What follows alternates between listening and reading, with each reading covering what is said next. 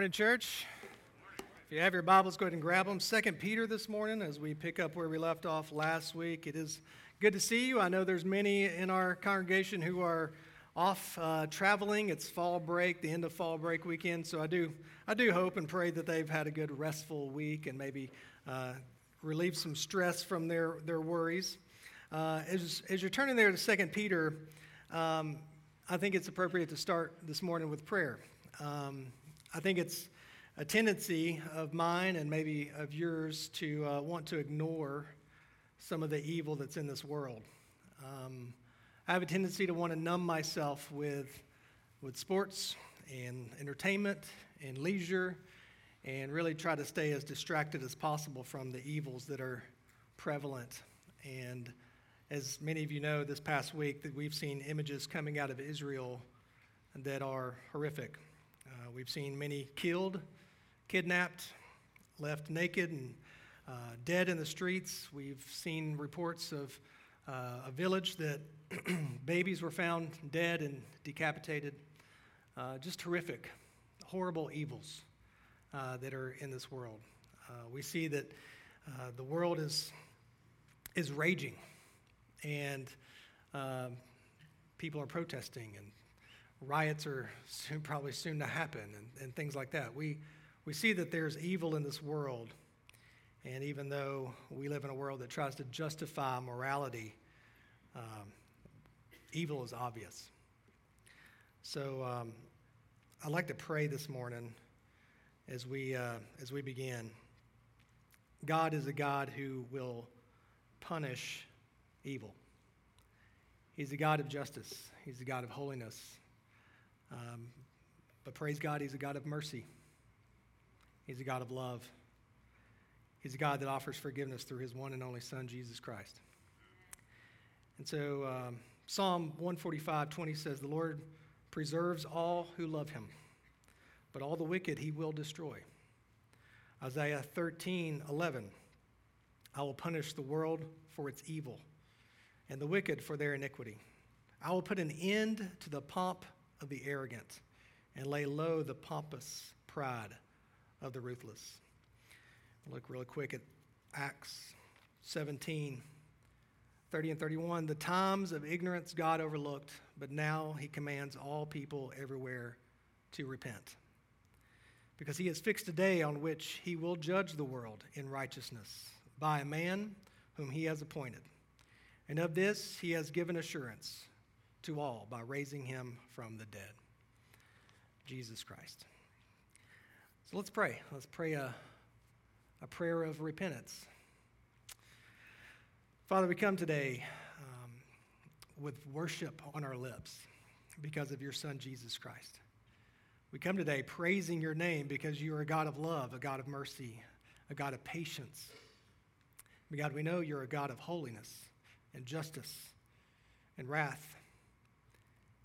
So God, we do repent. If there's sin in my life right now that I have not confessed to you, I bow my heart in repentance. As we gather as a body of believers here today, as we lift songs of praise to you, if our hearts are not right, bow our knees so we can repent. Bow our hearts so we can be reverent, because you're a holy God. We pray for Israel. We pray for the turmoil in the Middle East. None of this is a shock to you, and Lord, you have all things sovereignly designed. You know exactly what you're doing. And God, we cannot pretend to know. But God, we do rest in the fact that you are sitting on a throne and you are in complete control. And God, though there's evil in this world, we know you will not let it go unpunished. Vengeance is yours. And so, Lord, we just rest in your holiness today. In Christ's name, amen. 2 Peter, I'd like to read the verses we covered last week and then finish there about halfway through verse 10. So if you have your Bibles, and I hope you do, please follow along with me. Verse 1, chapter 2. "But false prophets also arose among the people, just as there will be false teachers among you, who will secretly bring in destructive heresies, even denying the master who bought them, bringing upon themselves swift destruction. And many will follow their sensuality, and because of them, the way of truth will be blasphemed. And in their greed, they will exploit you with false words. Their condemnation from long ago is not idle, and their destruction is not asleep.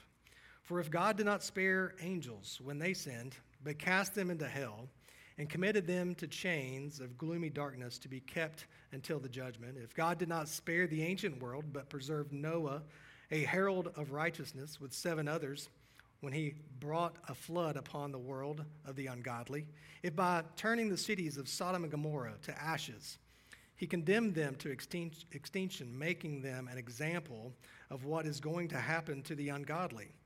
And if he rescued righteous Lot, greatly distressed by the sensual conduct of the wicked, for as that righteous man lived among them day after day, he was tormenting his righteous soul over their lawless deeds that he saw and heard. Then the Lord knows how to rescue the godly from trials, and to keep the unrighteous under punishment until the day of judgment, and especially those who indulge in the lust of defiling passion and despise authority. Let's stop there. This is God's word. Last week we started this chapter and we looked at how Peter is beginning to address the severity of false teachers who come into the church as wolves in sheep's clothing. They come in with destructive heresies. They come in and they diminish the word of God. They diminish the authority of God's word, and they do so that they can practice and excuse immoral living and lifestyles. So Peter, he wants believers to understand that there is destructive heresies that work their way into the church, but we, as true followers of Jesus Christ, should be pursuing holiness and godliness. Because, why? Because God will punish the ungodly. This is set in his word. And he's going to use these Old Testament examples to show us that there are the ungodly who will be punished.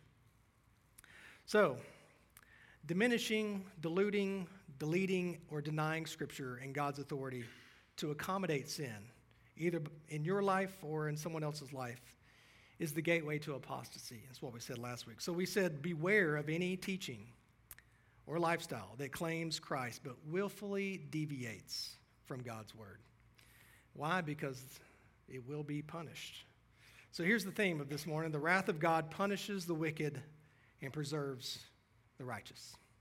This is a theme that's set all the way through Scripture. God is a God of justice, a God of holiness, a God of wrath. The wrath of God punishes the wicked and preserves the righteous. So number one, God's wrath is upon sin, but, good news, by the grace of God, the righteous are saved. This is good news. Their condemnation from long ago is not idle, and their destruction is not asleep. So why should we beware of false teachers? Why should we be on the alert? Because God will judge the ungodly. Well, what is sin really? And how serious is sin? Well, sin is rebellion. Sin at its basis is rebellion. It's not obeying the word of God. It's going against his word. Sin is unbelief. It's denying his word. It's going against his word and saying, I just don't know if I believe that for myself. It's idolatry. It's putting anything else in front of God and worshiping that thing or that person. Sin is selfishness. It's seeking self-gratification over the glory of God. Sin is pollution. Sin is corrupting. It is infiltrating every area of our life. If we're really honest with ourselves, even our thoughts are polluted with sin. Sin is slavery. It has a gripping effect, and it holds people captive. As R.C. Sproul put it, sin is cosmic treason. What I meant by that statement was that even the slightest sin that a creature commits against his Creator does violence to the Creator's holiness, his glory, and his righteousness. Every sin, no matter how seemingly insignificant, is an act of rebellion against the sovereign God who reigns and rules over us, and as such is an act of treason against the cosmic king. Not until we take God seriously will we ever take sin seriously. I say this to ask you, do you take sin seriously? He will punish sin. He's a God of justice. He's a God of holiness. Sin, basically, as John Lynn says, is living without reference to God. It's viewing him and his defining reality in our lives is unneeded. He uses the example of saying, well, you know what, I just reject the idea of the law of gravity. It's too condemning. It doesn't allow me to be free. And so I'm gonna live my life as if there is no law of gravity. I refuse to be held down by it. And so I feel like I have the free will. I'm gonna choose to not acknowledge the law of gravity. And so I'm gonna walk off this cliff. Well, it doesn't matter if you acknowledge the law of gravity, does it? Because what will happen? You will face the consequences of not acknowledging the law of gravity. And so he's saying, listen, if you look at God as the supreme ruler of all things, and you say, you know what, I'll rebel against that, I deny that, I walk away from that, I don't want to acknowledge that, it doesn't mean that he's not there. It just means that you will be punished because sin is serious. For all have sinned and fall short of the glory of God. For the wages of sin is death, but the free gift of God is eternal life in Christ Jesus our Lord. So how serious is sin? It's deadly serious. Jonathan Edwards, in his famous sermon, Sinners in the Hands of an Angry God, he said, there is nothing that keeps wicked men at any one moment out of hell but the mere pleasure of God. How serious do we take sin? God's divine nature responds with righteous indignation when confronted with sin, but it also reveals his promise of mercy, love, and redemption through Jesus Christ. From the very beginning, we see this. I'm not going to read all of it. Genesis 3:11 through 19, you see the results of the fall. You see that they denied, they rebelled, they disobeyed, they had unbelief, and so the results of sin was the consequences of sin. And so you see in the very beginning that as he's talking to the serpent, he says, I will put enmity between you and the woman, and between your offspring and her offspring. He shall bruise your head, and you shall bruise his heel. This is the first picture that there is going to be a promised one that will crush the enemy, crush Satan, crush evil. And we are waiting on this because wrath is on the ungodly, but he preserves the righteous. Some people have a real hard time with the wrath of God. How could a loving God punish people? You ever hear this? This is a hard question. Well, the wrath of God and the love of God go hand in hand. Why is this? Well, the wrath of God is fundamentally an expression of his perfect justice. So it expresses who he truly is, but it's also serves as a means to lead us unto repentance. So without the wrath of God, we wouldn't be prompted to be repentant people. And so as we are prompted to be repentant people, we see that the wrath of God is also satisfied in his son Jesus Christ. And so you have wrath and love coinciding on the cross. The perfect display of God's wrath and the perfect display of God's love, where Jesus Christ took our place. This reveals the intensity of his love. His wrath reveals the intensity by which he loves us. So from the very beginning, Scripture sets the precedent that God, here it is, punishes the wicked, but preserves the righteous. We see this in the New Testament as well. Romans 1:18 and 24. For the wrath of God is revealed from heaven against all ungodliness and unrighteousness of men, who by their unrighteousness they suppress the truth. Therefore God gave them up in the lust of their hearts to impurity, to dishonoring their bodies among themselves. So we see that there is a wrath of God even now being displayed as he's handed people over to their sinful ways, to their impurities. In Romans chapter 2, verse 5, but because of your hard and impotent heart, you are storing up wrath for yourselves on the day of wrath when God's righteous judgment will be revealed. So we even see in the New Testament, as we've already read, there's examples in the Old Testament, there is wrath against sin. As Paul would tell Timothy, this coincides with false teaching. And why does it coincide with false teaching? Because false teaching leads people unto ungodliness. I charge you in the presence of God and of Christ Jesus, who is to judge the living and the dead. And by his appearing in his kingdom, preach the word. Be ready in season and out of season. Reprove, rebuke, and exhort with complete patience and teaching. Verse 3, for the time is coming when people will not endure sound teaching, but having itching ears, they will accumulate for themselves teachers to suit their own passions, and will turn away from listening to the truth and wander off into myths. Jesus one day will return. Amen? And he will return and he will judge. He will judge the ungodly who have not heeded the warnings, those who are false teachers, those who are preying on those with itching ears, who have accumulated for themselves teachers that suit their own passions, who have turned away from the gospel, who have diluted the word of God and the authority of God so that they could pursue their own passions and sins. So Peter is writing to remind believers that God will judge the ungodly, false teachers, those who succumb to their teaching because in the past he has set a precedent to judge the ungodly. This is what we see from God's word. So 2, God's wrath is upon the ungodly, but by the grace of God, the righteous are saved. Verse 4, for if God did not spare angels when they sinned, but cast them into hell and committed them to chains of gloomy darkness to be kept until the judgment. A lot is happening here. We see that the precedent has been set, that he will punish the ungodly, and example A is angels. Picking up in the biblical narrative, even before creation of the world, we see that there is this astonishing fact that angels sinned.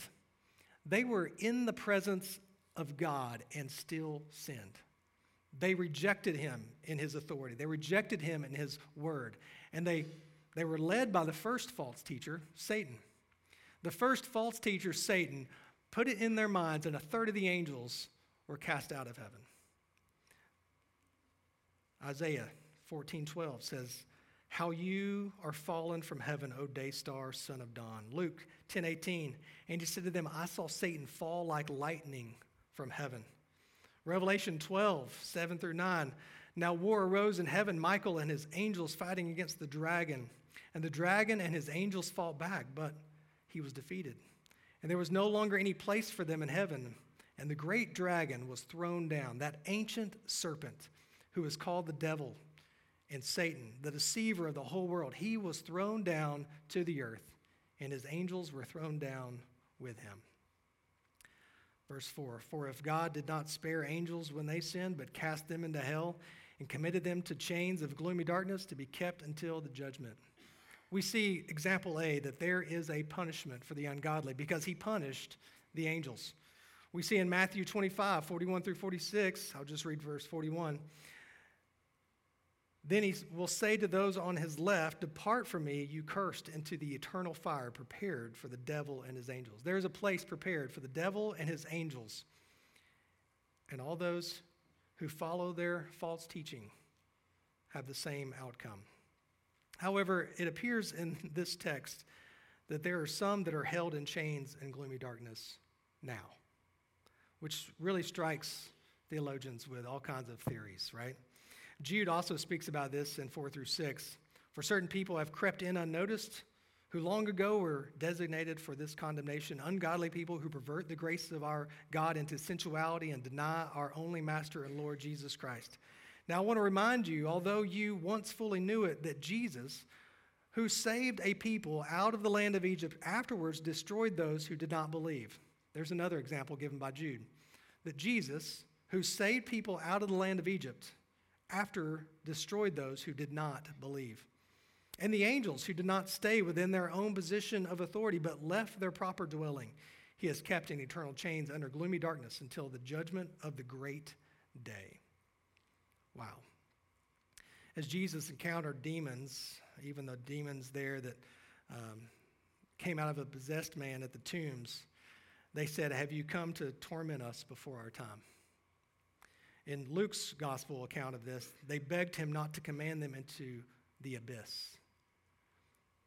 So the angels did not stay within their own position of authority, but left their proper dwelling. We see the punishment against sin and the punishment against ungodliness in how it relates to even the first sin that the angels committed. Now, what they did, we don't know, but some theologians believe that this refers all the way back to the days of Noah. And in Genesis chapter 6, there's a word here that is the sons of God that refers to many different takes. So there's three different main views of this, and so I'm going to give them to you, but I'm going to read this first. When man began to multiply on the face of the land and the daughters were born to them, the sons of God saw that the daughters of men were attractive, and they took as their wives any they chose. Then the Lord said, my spirit shall not abide in man forever, for he is flesh. His days shall be 120 years. The Nephilim were on the earth in those days and also afterwards, when the sons of God came in to the daughters of men, and they bore children to them. These were the mighty men who were of old, the men of renown. The Lord saw that the wickedness of man was great on the earth, and that every intention of the thoughts of his heart was only evil continually. But Noah found favor in the eyes of the Lord. Here's your main three interpretations. One interpretation, that the easiest one to swallow probably, is that the godly descendants of Seth were intermarrying with the wicked descendants of Cain. That's probably the easiest one. There's another interpretation that has really no biblical backing, and it would be that these powerful lords of the land were taking the village women for themselves, any that they would choose. They were pillaging the villages. Sounds fun, but that's not really got any biblical backing. And then there's this other interpretation where Job in 1:6 uses the same word, the sons of God. Now there was a day when the sons of God came to present themselves before the Lord, and Satan also came among them. Meaning that the third interpretation would be that these fallen angels did not stay within their own position of authority, but left their proper dwelling, and they had relationships with the daughters of men, resulting in the Nephilim. And so the punishment that was put on them was that they were cast into the abyss, held in chains in gloomy darkness because of their sin. What can we take from this? Well, as Luke's gospel says, just as it was in the days of Noah, so will it be in the days of the Son of Man. They were eating and drinking and marrying and being given in marriage until the day when Noah entered the ark and the flood came and destroyed them all. God's wrath is upon the wicked, but he preserves the righteous. In the last days, prevalent wickedness will be just like the days before the flood. There will be rampant wickedness, unnatural sexual conduct, demeaning of marriage, and violence.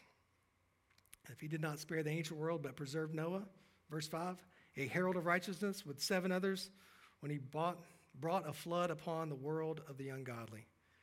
The wrath of God punishes the wicked and preserves the righteous. Noah found favor in the eyes of the Lord. Isn't that a great way of wording that? He found favor. These are the generations of Noah. Noah was a righteous man, blameless in his generation. Noah found favor. This is how it began. The word favor there is also the word grace. Noah found grace in the eyes of the Lord. The unmerited favor, unmerited grace was put on Noah during this wicked and perverse generation. It's not that he was good, it's that he was given grace. Not because he was better than everyone else, but because he was chosen by God. It was a gift that he did not deserve. He received grace. Today, if you have received grace, it's not by anything that you've done. It's not the fact that God looks down at a wicked world and says, you know what, at least you're better than they are. I'll give you some grace. That is not how grace works. It's unmerited. It's the fact that I am an evil sinner who's capable of all types of things, yet God's grace has been placed upon me. Now, the law came in to increase the trespass, Romans 5:20-21, but where sin increased, grace abounded all the more, so that as sin reigned in death, grace also might reign through the righteousness leading to eternal life through Jesus Christ our Lord. Noah was shown grace. Grace was put upon him, and then he's called righteous. And it's not a righteousness of his own. It's a righteousness that comes from God. As 2 Corinthians 5:21 says, for our sake he made him to be sin who knew no sin, so that in him we might become the righteousness of God. It is imputed righteousness, an alien righteousness, as Arthur Somebody says it. They're super good and super smart, but I can't remember. It's an alien righteousness that comes upon you, that is outside of yourself. This is what happened to Noah. Hebrews 11:7, by faith Noah, being warned by God concerning events as yet unseen, in reverent fear constructed an ark for the saving of his household. By this he condemned the world and became an heir of the righteousness that comes by faith. He received a righteousness. Grace was put upon him, righteousness was placed upon him, and Noah was blameless in his generation. What does that mean? Well, the word blameless, it doesn't mean sinless, it means unblemished. It means unstained from the world. It's the same word that is used to describe animals when they were being brought for a sacrifice. They're unblemished, they're unstained. So by the grace of God, Noah was preserved. He was not corrupted by the false teachers of his day. He was not diminishing the word of God to live an sensual lifestyle, but he was saved by grace alone. The righteousness was placed upon him, and he was seen as unstained by the world. So, church, here's the message for us. Philippians 2:12-16 says, work out your own salvation with fear and trembling, for it is God who works in you both to will and to work for his good pleasure. Do all things without grumbling and disputing, that you may be, there it is, blameless and innocent, children of God, without blemish in the midst of a crooked and twisted generation, among whom you shine like lights in the world, holding fast to the word of life, so that in the day of Christ I may be proud that I did not run in vain or labor in vain, that you may be blameless. You know, none of us in here are going to be sinless. But if we could walk in a manner that is unstained by the world, unstained by the false teachings that want to come in and twist the grace of God to pursue sensuality and sexuality. But if we could remain lights in a twisted and crooked world by the grace of God, we see that God punishes the wicked, but he preserves the righteous. Finally, God's wrath is upon the immoral, but by the grace of God, the righteous are saved. Verse 6. If by turning the cities of Sodom and Gomorrah into ashes, he condemned them to extinction, making them an example of what is going to happen to the ungodly. Another example here is Sodom and Gomorrah. Jude also references this in verse 7. Just as Sodom and Gomorrah and the surrounding cities were likewise indulged in sexual immorality and pursued unnatural desire, serve it as an example by undergoing a punishment of eternal fire. The flagrant sin of Sodom and Gomorrah was that of unnatural sexual conduct. Sodomy, homosexuality, these are all clearly seen through this story that we read about here in just a second. As James White put it, the unnatural lust or perversion here referred to is that which causes man to lust for different flesh than that which God intended. Just as the angels did not remain in the place where God intended, verse 6, but abandoned their created purpose, so these men abandoned what was natural and pursued what was unnatural, homosexuality. I'd like to read Genesis 19, 1-9 and 15-17 real quick. The two angels came to Sodom in the evening, and Lot was sitting in the gate of Sodom. When Lot saw them, he rose to meet them and bowed himself with his face to the earth and said, "My lords, please turn aside to your servant's house and spend the night and wash your feet. Then you may rise up early and go on your way." They said, "No, we will spend the night in the town square." But he pressed them strongly. So they turned aside to him and entered his house. And he made them a feast and baked unleavened bread, and they ate. But before they lay down, the men of the city, the men of Sodom, both young and old, all the people to the last man, surrounded the house. And they called to Lot, "Where are the men who came to you tonight? Bring them out to us that we may know them."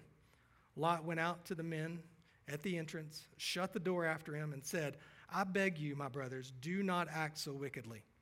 Behold, I have 2 daughters who have not known any man. Let me bring them out to you and do to them as you please. Only do nothing to these men, for they have come under the shelter of my roof." But they said, "Stand back And they said, this fellow came to sojourn, and he has become the judge. Now we will deal worse with you than with them. A few things you see here is that the word know. The word know is yada in Hebrew. It's used twice here, that we may know them, and then by Lot when he says, my daughters have not known a man. We can tell from the text this is clearly not to know somebody as, hey, I know you, but to actually know somebody in a way that would, lead to, sexual intercourse. So, they say, I want to know them. And when Lot says no, what's their response? Stand back. Well, they say, get out of my way. Have you noticed today when we try to say, that's wrong, that we're told to stand back, that we're told, get out of my way? And then they say, this fellow came to sojourn and he has become the judge. Then they respond with, you can't judge me.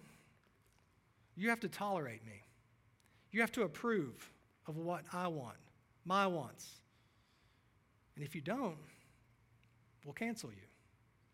We'll treat you worse than we'll treat them. The wrath of God that rained down on Sodom and Gomorrah and sulfur and fire is intended to be a reminder and a prefigure of the eternal punishment of hell for the ungodly. But God rescues those who are his. And if he rescued righteous Lot, greatly distressed by the sensual conduct of the wicked, for as that righteous man lived among them day after day, he was tormenting his righteous soul over their lawless deeds that he saw and heard.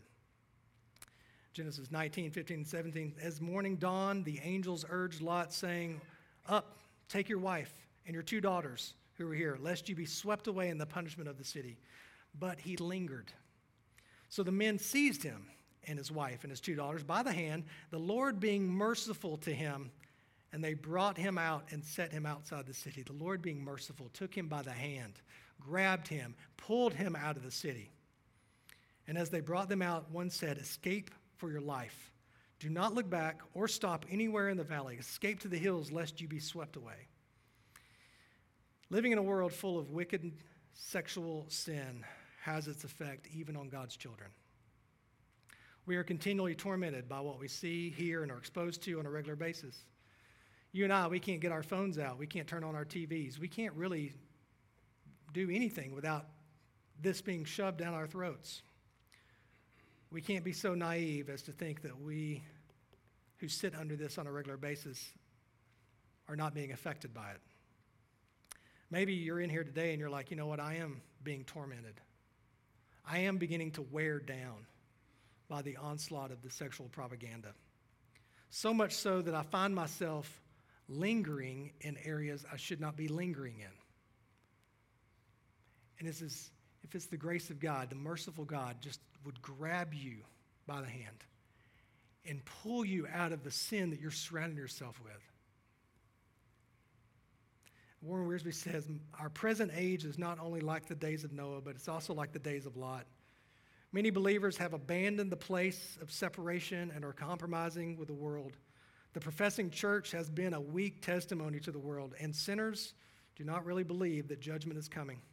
Society is full of immorality, especially the kind of sin in which Sodom was famous. It appears as though God is slumbering, unconcerned about the way rebellious sinners have polluted his world. But one day, the fire will fall. Then it will be too late. Verse 9. Then the Lord knows how to rescue the godly from trials and to keep the unrighteous under punishment until the day of judgment, and especially those who indulge in the lust of defiling passion and despise authority. The wrath of God punishes the wicked and preserves the righteous. Well, let me end with these verses. Or do you not know that the unrighteous will not inherit the kingdom of God? This is in 1 Corinthians 6, 9 through 11. Do not be deceived, neither the sexually immoral, nor idolaters, nor adulterers, nor men who practice homosexuality, nor thieves, nor the greedy, nor drunkards, nor revilers, nor swindlers will inherit the kingdom of God. And such were some of you, but you were washed. Listen, I began with a prayer of repentance because I know that there's not one of us in here that's not touched by sin. And such were some of you, but you were washed. You were sanctified. You were justified in the name of the Lord Jesus Christ and by the Spirit of our God. He knows how to rescue those who are His. He knows how to place His grace upon those whom He's called. And He imputes His righteousness to us. We're not judged by our goodness. No, we're judged by the righteousness of Christ in our place. The wrath of God poured out on His Son in our place so that we could be washed, so that we could be cleansed, so that we could be pulled out of a wicked world. And so we live as lights for Him. For God has not destined us for wrath, as 1 Thessalonians 5:9 says, but to obtain salvation through our Lord Jesus Christ. John 3:36, whoever believes in the Son has eternal life. Whoever does not obey the Son shall not see life, but the wrath of God remains on him. Today, do you have assurance of your salvation? Have you obtained salvation through Jesus Christ and Him alone? If you don't know for sure, then I would plead with you. I would beg of you not to linger, but to bow your knee and know for sure. Because we can't live in a world full of sin and not see its effects on our lives. But God knows how to preserve those who He is. And today, it may not be you, but it may be a dear loved one that you know that the wrath of God is still on. So I call you to bow and to pray for your loved ones today, that the love of God would snatch them out of a world full of sin, a life full of sin, and bring them back, that they would be washed, justified, and cleansed by the blood of the Lamb. Will you pray for your loved ones today? Let's pray. Gracious Father, we bow before you knowing that you're a God of holiness. You're a God of justice. You're a God who cannot look upon sin. And one day you will return. We know that you will return and you will judge. So, Lord, we pray for those who are not covered by your blood. Lord, we bow before you and we plead on behalf of loved ones, sons and daughters, cousins and sisters and brothers. We bow before you, calling out their names. By your mercy, we ask that you would snatch them out of the evil world, that they would not be deceived by the false teachings of the evil one, that they would not be so rebellious and so lost, but Lord, you would place your grace upon them. God, you know how to save those who are yours. Father, we thank you for salvation. We thank you for your Son, Jesus Christ. God, use us as lights in a dark world. In Christ's name, amen. Will you stand? Will you respond?